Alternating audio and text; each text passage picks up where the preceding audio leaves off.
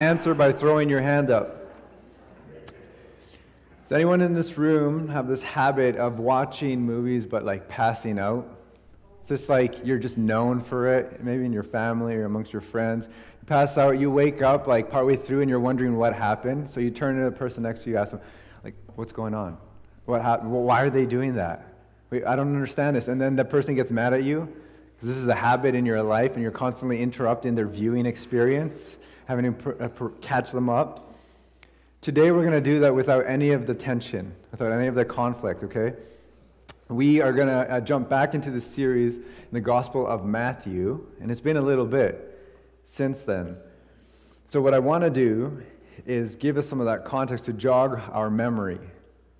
Because I think if we don't remember what's going on, we won't really be able to fit in what's happening in this moment in the passage that we're looking at today. Matthew, he starts his gospel by telling us Jesus' origin story and connecting Jesus to the Old Testament and how Jesus fulfills the promises of God. But he also tells us that Jesus is Emmanuel, God with us. And it's going to inform everything that follows from that moment on. And basically the first 4 chapters, with the ending of chapter 4, all go announcing the kingdom of God. And this is a big deal, because the kingdom of God was supposed to come at the end of time and through God's chosen king, the Messiah. He would restore creation, judge Satan, all of evil, forgive the sins of his people, and undo the effects of sin, of evil, of Satan. God would live and rule with his people, and Jesus is saying, look, the time is now, when he says that the kingdom has come. The time is now. I am the bringer of the kingdom. Come and follow me. And then he calls his first disciples. That all happens in this first 4 chapters of Matthew's gospel. But then once you hit chapter 5, Jesus begins his Sermon on the Mount. He goes up onto a mountain, and in really symbolic language that Matthew gives us, he's trying to portray Jesus like Matthew. Sorry, like Moses, not Matthew. Starts with an M. I got myself mixed up. And so Jesus begins to paint this dynamic portrait of what the kingdom of God looks like, of what it looks like when people begin to live in the kingdom of God, how people live in relation to God, to one another, and to themselves. And he ends with this warning and a promise that only those who commit to him will experience flourishing in their lives. And when the storms of life come, he says, you'll remain standing if you build your life on me, on my teaching, on my words. You with me? You tracking with me here? Yeah? Just need a couple nods, okay? So he's announced that the kingdom of God has come. He's painted this portrait. And now he's going to bring the kingdom of God into people's lives as he comes off of the mountain. And that's what we begin to see in Matthew 8, is Jesus doing that. And what Matthew does is he gives us 9 different pictures of Jesus bringing the kingdom of God into people's lives. These different miracles, these different signs. And interspersed after each 3 is this call to follow me. 3 miracles, follow me. 3 miracles, follow me. 3 miracles, follow me. Jesus has already done that on the Sermon on the Mount. When he finishes it, he's calling people to choose his way. Now he's going to do it in action as he brings the kingdom into people's lives. We're going to look at the middle 3 of these miracles, the middle 3 of these signs. And there's this one unifying theme about all 3 of them, and it is the authority of Jesus over all things. And so you'll see the slide behind me. He has authority over the storms, these waves and winds. It's followed by scene 2, his authority over evil spirits, and then scene 3, his authority over sin. What we're going to do is just go scene by scene. So, scene 1, authority over the storms. This is what Matthew tells us. Then Jesus got into the boat, and his disciples followed him. Suddenly, a furious storm came up on the lake, so that the waves swept over the boat. But Jesus was sleeping. The disciples went and woke him, saying, "Lord, save us, we're going to drown." He replied, "You of little faith, why are you so afraid?" Then he got up and rebuked the winds and waves, and it was completely calm.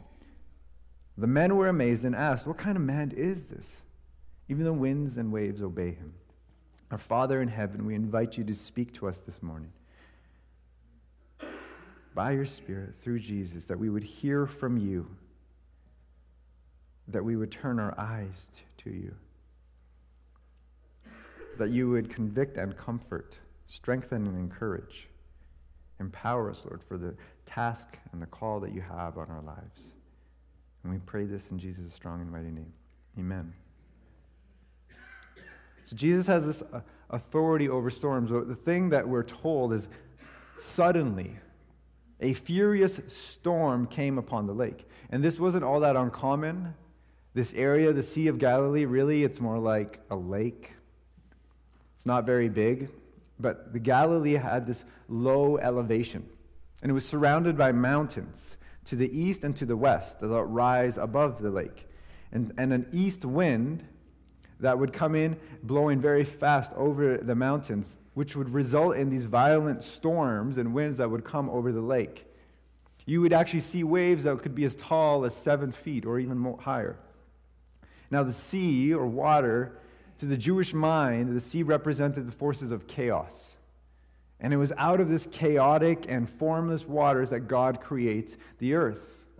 God brought order out of chaos, and the Psalms captured this belief. Well, again, let me give you 2 examples. Psalm 65, the psalmist writes, God, our Savior, formed the mountains by your power, having armed yourself with strength, who stilled the roaring seas, the roaring of their waves.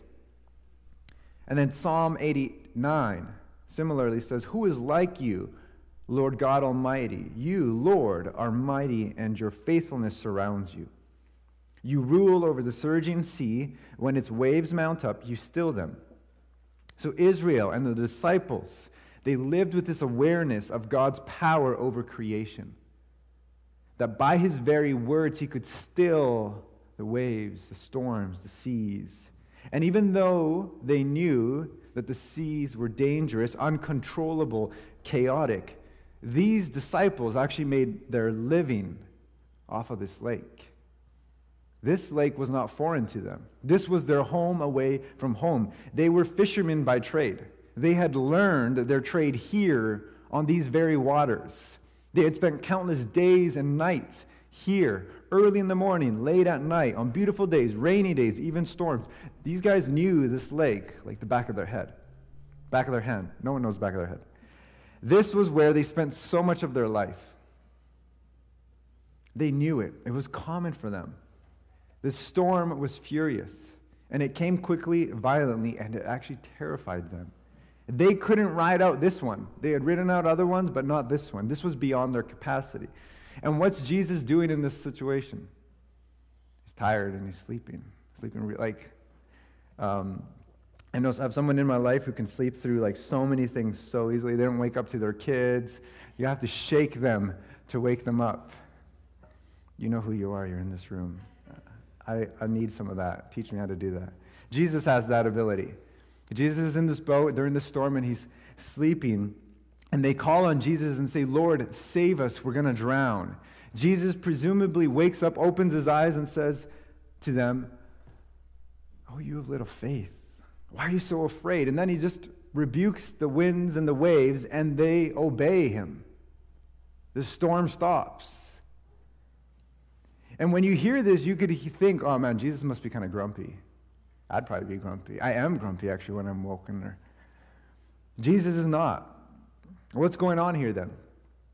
Well, the disciples, they're afraid. They're genuinely afraid they're going to die. And they feel the massive waves slamming against their boat, the torrent of water pouring down on them, the mighty winds blowing upon them, and fear sets in.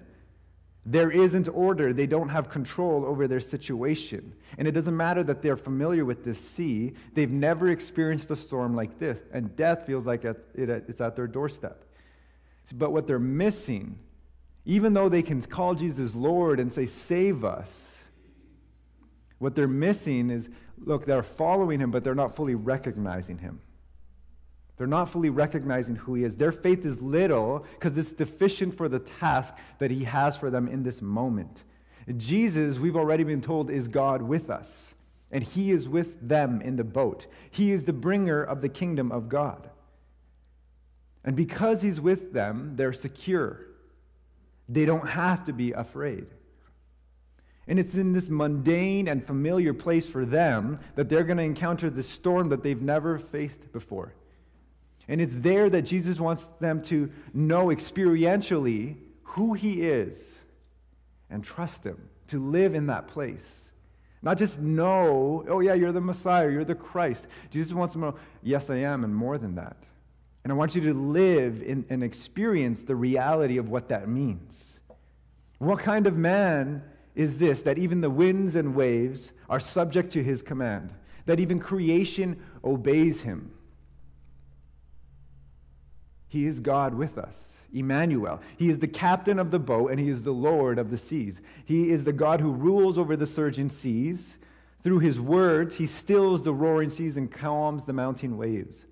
He's the Lord of the storms. He has authority over all of creation. He's the creator of the universe. And he has the authority to change the chemical makeup of water, to turn it into wine. He has the authority to pull people out of death and breathe his life into them. By his touch, he causes sick and even dying cells to transform into healthy and living cells. He doesn't even have to come and touch. He can just speak. Speak a word, and everything is subject to his word. He has that kind of power. The words that we're looking for when we describe this is sovereign, absolute power, unlimited power, boundless power, supreme power. When King Jesus speaks, the winds, the seas, they obey his commands. And Jesus wants them to see that. So when he tells them, oh, you little faith, it's not like he's ready to abandon them saying, you guys don't got it, you don't understand it, I got to find someone else. That's not what he's doing. But he wants them to learn and to recognize who is with them, who has called them, and who is with them in this boat. And that because of that, they don't actually have to be afraid. What would it look like to believe that Jesus is really sovereign over your life? That he is with you in the boat, and that he is in absolute control of your life as the storms of life hit you. I want to suggest three things. One is you're going to be confident. If you live like this, you'd be confident that he will use his power for our good. This is not a king, a sovereign, who uses his power for himself. Philippians 2 teaches us that Jesus actually left his throne in heaven, took on the form of a man, became one of us, and was subjected to death on a cross. He didn't count equality with God something to be grasped. He didn't count having power like that as something to be held on to. But he surrendered that and laid down his life for us. He will use his power for our good. And Paul will write in Romans 8, verse 28, and we know that in all things God works for the good of those who love him, who've been called according to his purpose. We have this confidence that God can take all that comes to us in the storms of life, unemployment, failed relationships, arguments with our boss, rejection letters from the school you applied at, relapse into your drug of choice, moving because your landlord is selling their home. You can take all of those things. He can take all of them and actually use them for our good. And it may not be that Jesus actually stops that external storm, but through his presence and his words, he actually stills the storm in our hearts and our lives. And we can trust him that he will one day stop that storm, that it won't be forever. The lie from the enemy is that the storm will never end, and so you have to give up. You have to stop trusting, start panicking, start self-medicating, start having a pity party.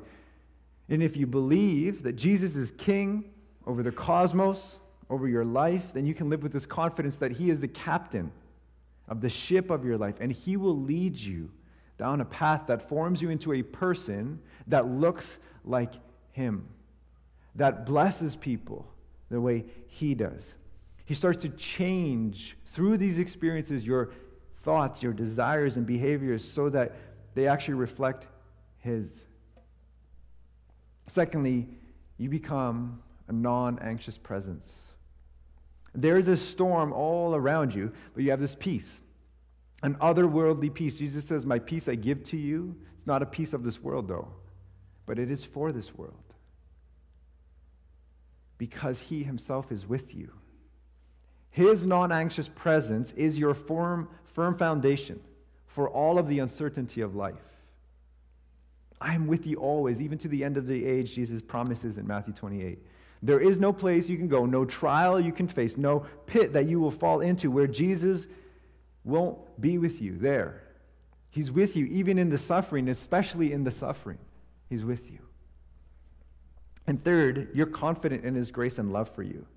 You have this confidence that even if you do panic, that even if you do run in the wrong direction, like the disciples in this moment, they begin to panic, he will not abandon you. He will not reject you. He is God with us. Following Jesus has this really fascinating thing happen in our lives. It will expose our lack of understanding of who he is and our lack of trust in him, but it will also give you these opportunities to experience his grace and his love. In that spot, in that area where you're exposed, you get to experience his love and his grace for you. And there's going to be opportunities then to grow in trusting and understanding who Jesus truly is. That's the irony of following him, is you have both. You get exposed, it gets exposed in your life, but you also get to experience his grace and love through that. You have to trust him to take that initial first step of following him. But as you do, you become more aware of the areas of your life where you don't trust him. A number of years ago, this happened in my life. I was trying to discern if I should go on a mission, like actually become like a full-time missionary in Mexico. And there were things that were stopping me from doing it. And a lot of it was like money and inconvenience. And I was like, there's all these opportunity costs by me going down there and not working. I'm trying to pay my undergrad, not graduate without debt. And if I do this, I'm really like not helping that cause. So I was hesitant, but I also felt within me this conviction that I didn't want to live my life based strictly on money. That would be the sole reason I make a decision on whether or not to do something. I wanted to live my life trusting that he could provide the things that I needed. So in the end, I decided to go on this kind of exploratory 2-month or maybe like, I think it was 2-month or 3-month mission to just try to discern if I should do this. And while I was there, I felt I was just having this quiet time with the Lord, and I felt the Lord ask me, "Do you trust me?" And I was like, "Lord, no, not completely.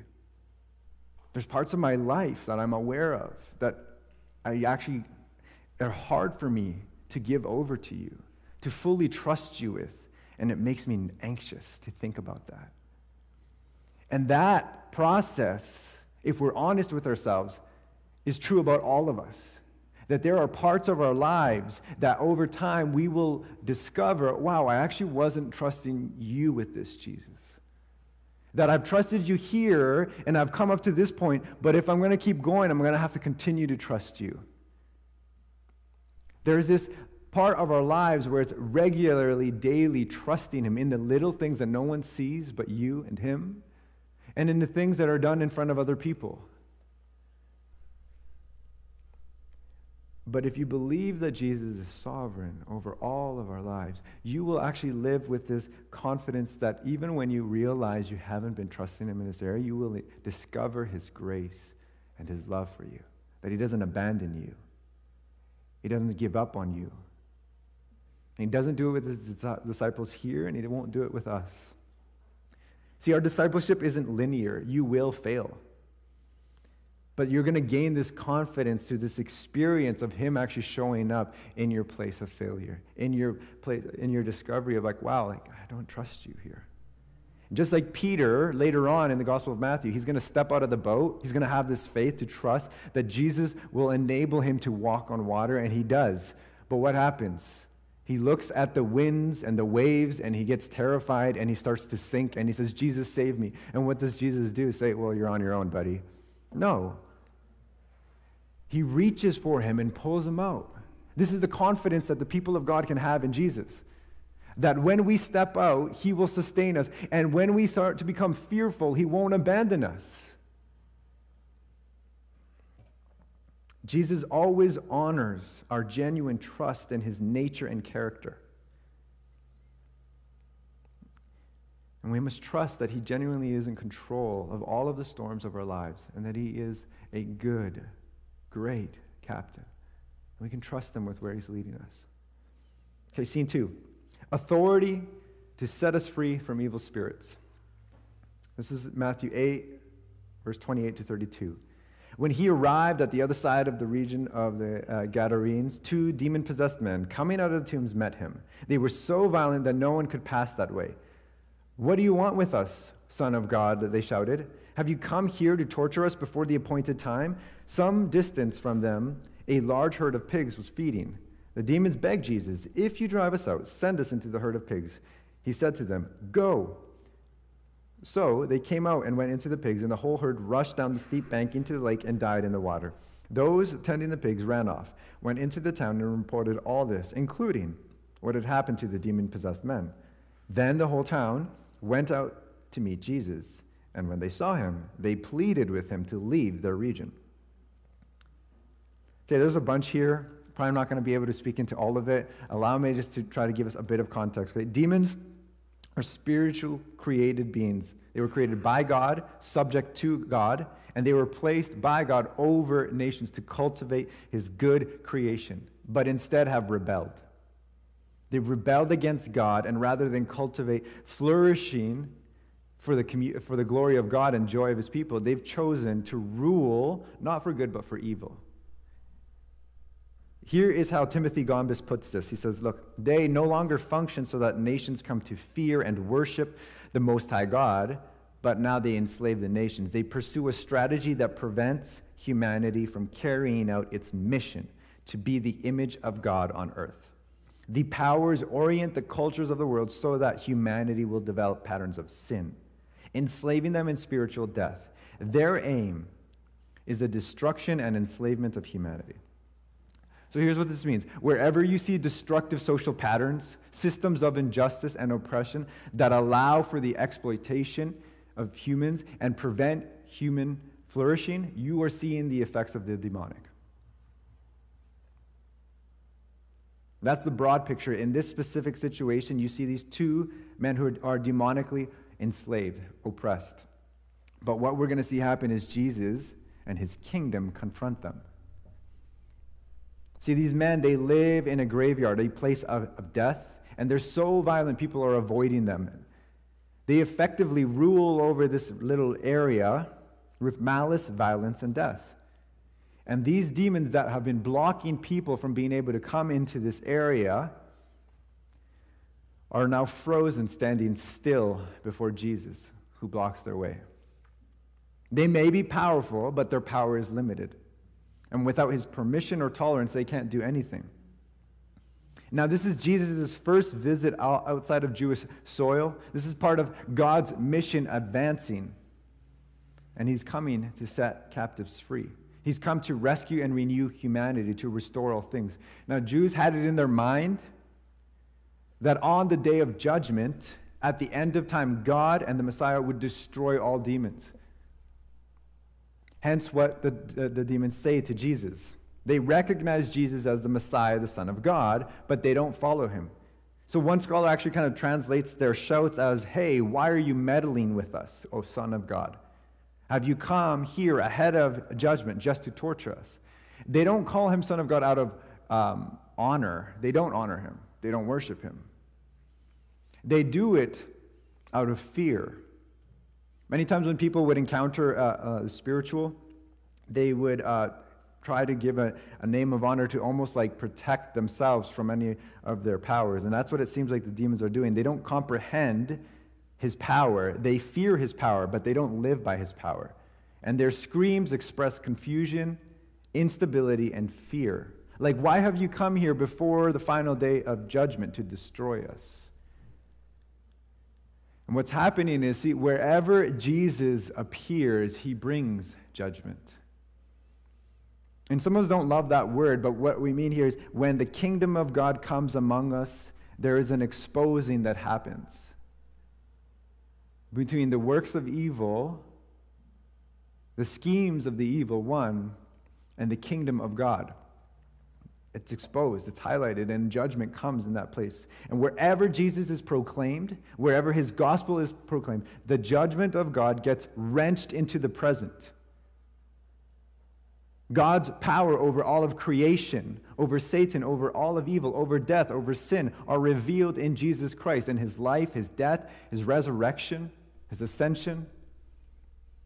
And when these two demons come into the presence of the Savior, King Jesus, they're tormented. And something similar happens today. When we proclaim the glorious mystery of the gospel of Jesus Christ, something happens not just in this room among those of us we can see, but in the unseen realm as well. Evil is being driven out. It's being driven out of our hearts. It's being driven out of our communities. It's being driven out of our neighborhood. Don't dismiss the presence of Jesus that we carry with us. Don't dismiss his gospel. Don't dismiss the word as if there's no power, no effect on your life, no effect on those around you. Frederick Dale Bruner will say, look, the brute fact of Jesus' presence today, his word in his church, is exorcism. A living church just sitting on the block, a disciple sitting there in the office, the word just being explained in the Sunday school class, all of these by their simple existence in some deep way exercise. Why? Because when Jesus is present or proclaimed, he is driving out evil out of our hearts, out of our families, out of our community, out of our church, out of our city. And some of us think that has to be expressed or shown in this really creepy way. It's often not like that. Realize that when you feel conviction over the way you've treated someone, when someone confronts you about something you've done wrong, when you hear a message and you feel compelled to obey and follow, when you're drawn to Scripture, to God, to his people, to serve, when you feel uncomfortable, when the things that you know don't honor God, that's Jesus driving you away from evil, driving evil out of your life and wanting to replace it with his presence, with his life. That's part of what confession does. You reject evil that you did, the sin you chose, the patterns of thinking that destroy, and you turn in repentance to God. Baptism proclaims this. In baptism, we're immersed into water. We say to the seen and the unseen realm that I am buried into Jesus' death as I go into the water. All of my sin, all of the evil in my life that I've committed, all of my past, all of my flesh, all of my pride are buried with him. And I am washed in his blood. I now become part of God's family. God is responsible for me. I am filled with the Spirit, and the name of Jesus is put on my heart. All of that is buried and left in the water, and I am risen to new life with him. We're secure. If you're a follower of Jesus and you haven't been baptized, something's off. Because it's not because you have to have everything perfect and figured out. You won't. For the rest of your life, you won't. But there's this call when you follow Jesus to actually be baptized. You don't have to have it all figured out, but you do have to be committed to him. Now, what's remarkable about this scene here with Jesus is that Jesus doesn't have this long incantation, this long prayer. He doesn't even answer the questions they're asking him. He doesn't do any of that. All Jesus says is, go. In fact, in the Greek, there's no exclamation mark, like he's yelling. It's just, go. Go. He has that kind of authority, that they tremble at his name. The Greek suggests that it's not just the pigs that die, but the demons as they go into the water. And it's not just the realm of creation that we can see with our eyes that's subject to his commands. It's one small word drove them out, and one simple word drowns them. He has that authority to drive back the frontiers of evil and the demonic. The one now in us is greater than the one in the world. And so we walk with this confidence of that authority in our lives, not in fear of what we might encounter. He is the captain of the boat of our lives. He is the Lord of the storms, and he's the Lord of the spiritual realm as well. Scene 3, he has authority to forgive. Jesus stepped into a boat, crossed over, and came to his own town. Some men brought to him a paralyzed man lying on a mat. And when Jesus saw their faith, he said to the man, "Take heart, son, your sins are forgiven." And at this, some of the teachers of the law said to themselves, This fellow is blaspheming. Knowing their thoughts, Jesus said, "Why do you entertain evil thoughts in your heart? Which is easier to say, 'Your sins are forgiven,' or to say, 'Get up and walk'? But I want you to know that the Son of Man has authority on earth to forgive sins." So he said to the paralyzed man, "Get up, take your mat and go home." Then the man got up and went home. And when the crowd saw this, they were filled with awe and praised God, who had given such authority to man. Scene 3 is like this climax. Jesus sees a man who's paralyzed, and instead of saying, "Hey, would you like to be healed?" he says, "Take heart, son, your sins are forgiven." As we hear that, that doesn't really jive with how we would think of how you're supposed to handle the situation. See, sin is something that is primarily incurred against God. And even when you sin against yourself or others, you've sinned against God because you're made in his image. To be made in his image means, or speaks of, the mission that God gave humanity to reflect him to the world. We were to represent God to humanity, to the world, by loving God and loving others. And our failure to do that is sin. Sin then incurs a spiritual debt that we owe to God. It damages and destroys our relationship with God, with others, with ourselves, because we're not able to really image him fully. And because of this, sin leads to death. Sin is our great enemy. Sin is what Satan wants humanity caught in, enslaved in. And Israel saw this intimate connection between sin and sickness. Like in Psalm 32, where it reads, "Blessed is the one whose transgressions are forgiven, whose sins are covered. When I kept silent, my bones wasted away through my groaning all day long." See, Jews had this belief that no sick person could be healed until all their sins had been forgiven. And this paralyzed man, lived with this deep sense of sin in his life. He felt this in his life.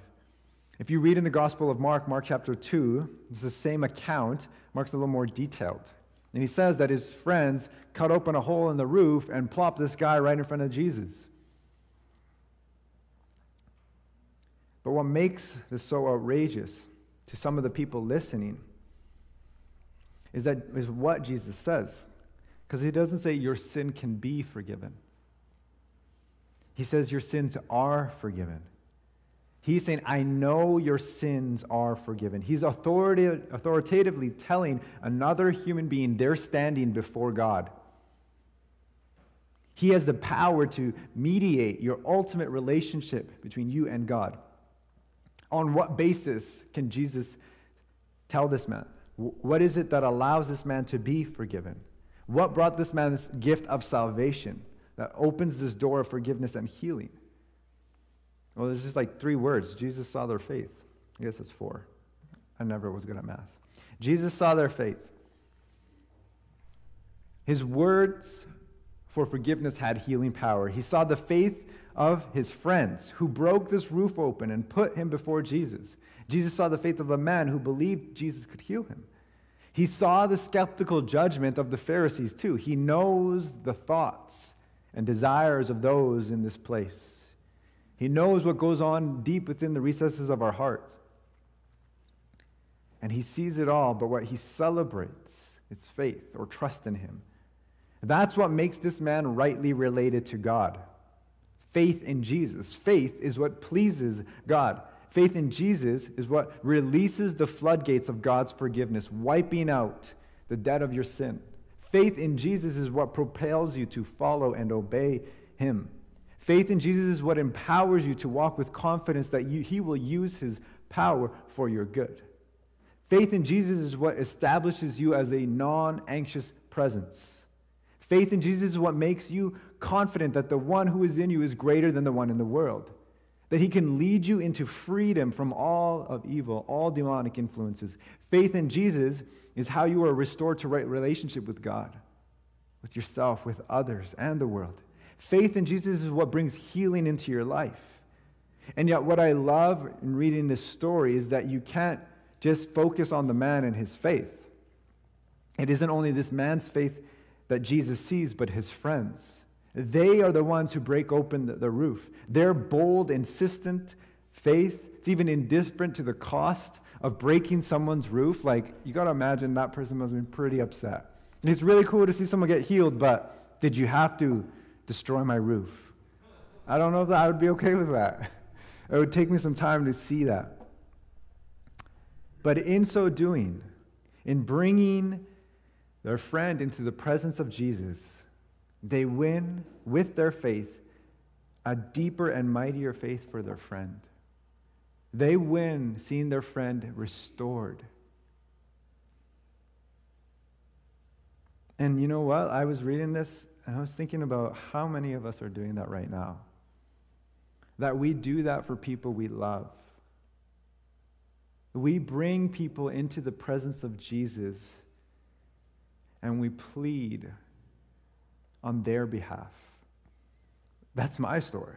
My mom and my grandma, they're interceding and praying on my behalf as I'm doing my own thing, not interested in Jesus and his way at all. But they're doing it, whether I know it or not. More often than not, they weren't telling me. But they were bringing me into his presence. I didn't have the faith. I wasn't actually interested in it. But they were for me. Some of you are doing that. The faith of people for those in need, it counts with Jesus. He sees it. Some of you are in need of that right now. You're not actually the friend interceding. You actually feel more like the person being dropped in. You feel the weight of your sin. You feel all these other things in life have impacted you, and you're despairing. And what you need to do is actually cling to the prayers of others. Grasp onto the faith of the church, and let us carry you in this season. You need others to bring you in because you feel like you literally just can't. And what I'd like to do is to pray with you today. That if that's you, praying for a friend, a family member that you're bringing before Jesus, I just want to pray with you. And I'm going to do something different at least different for Cascades. I'm just going to invite you to put up your hand if there's someone in your life. You don't have to name them. You don't have to do anything. Just throw up your hand. And I want to pray with you for these people because he sees that faith. If there's someone you're bringing to Jesus in your prayers, I'd love to join you right now. So if you're comfortable, would you just put up your hand and we'll pray together.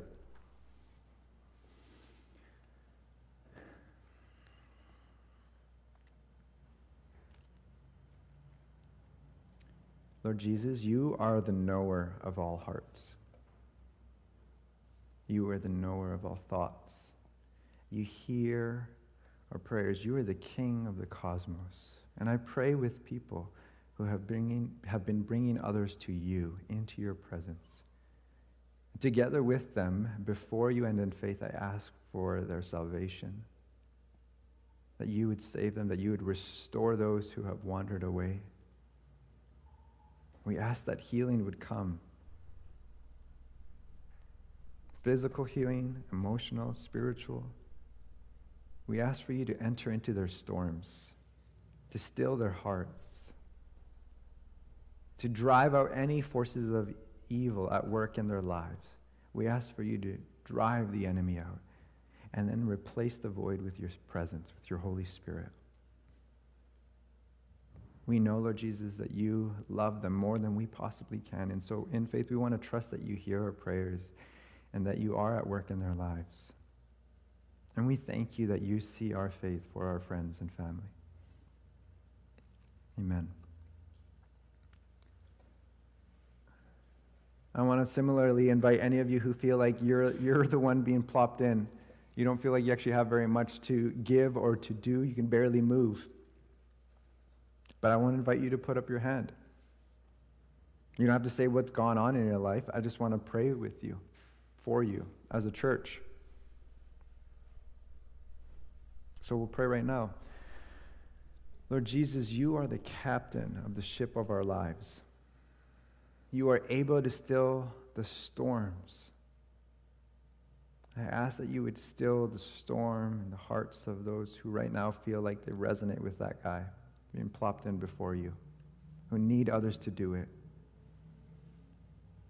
Jesus, I ask for you to fill them with your love, which is more than able to cast out all fear. Jesus, highlight any sin and lead them in repentance. Forgive them for it.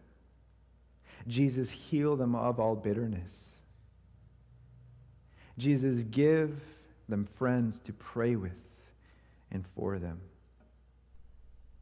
And we ask that you'd bring them to our minds. And all of this we pray so that they would have this strength to get up, stand, and then walk with you for your glory and our joy. In your strong and mighty name, Jesus. Amen. One of the things that we get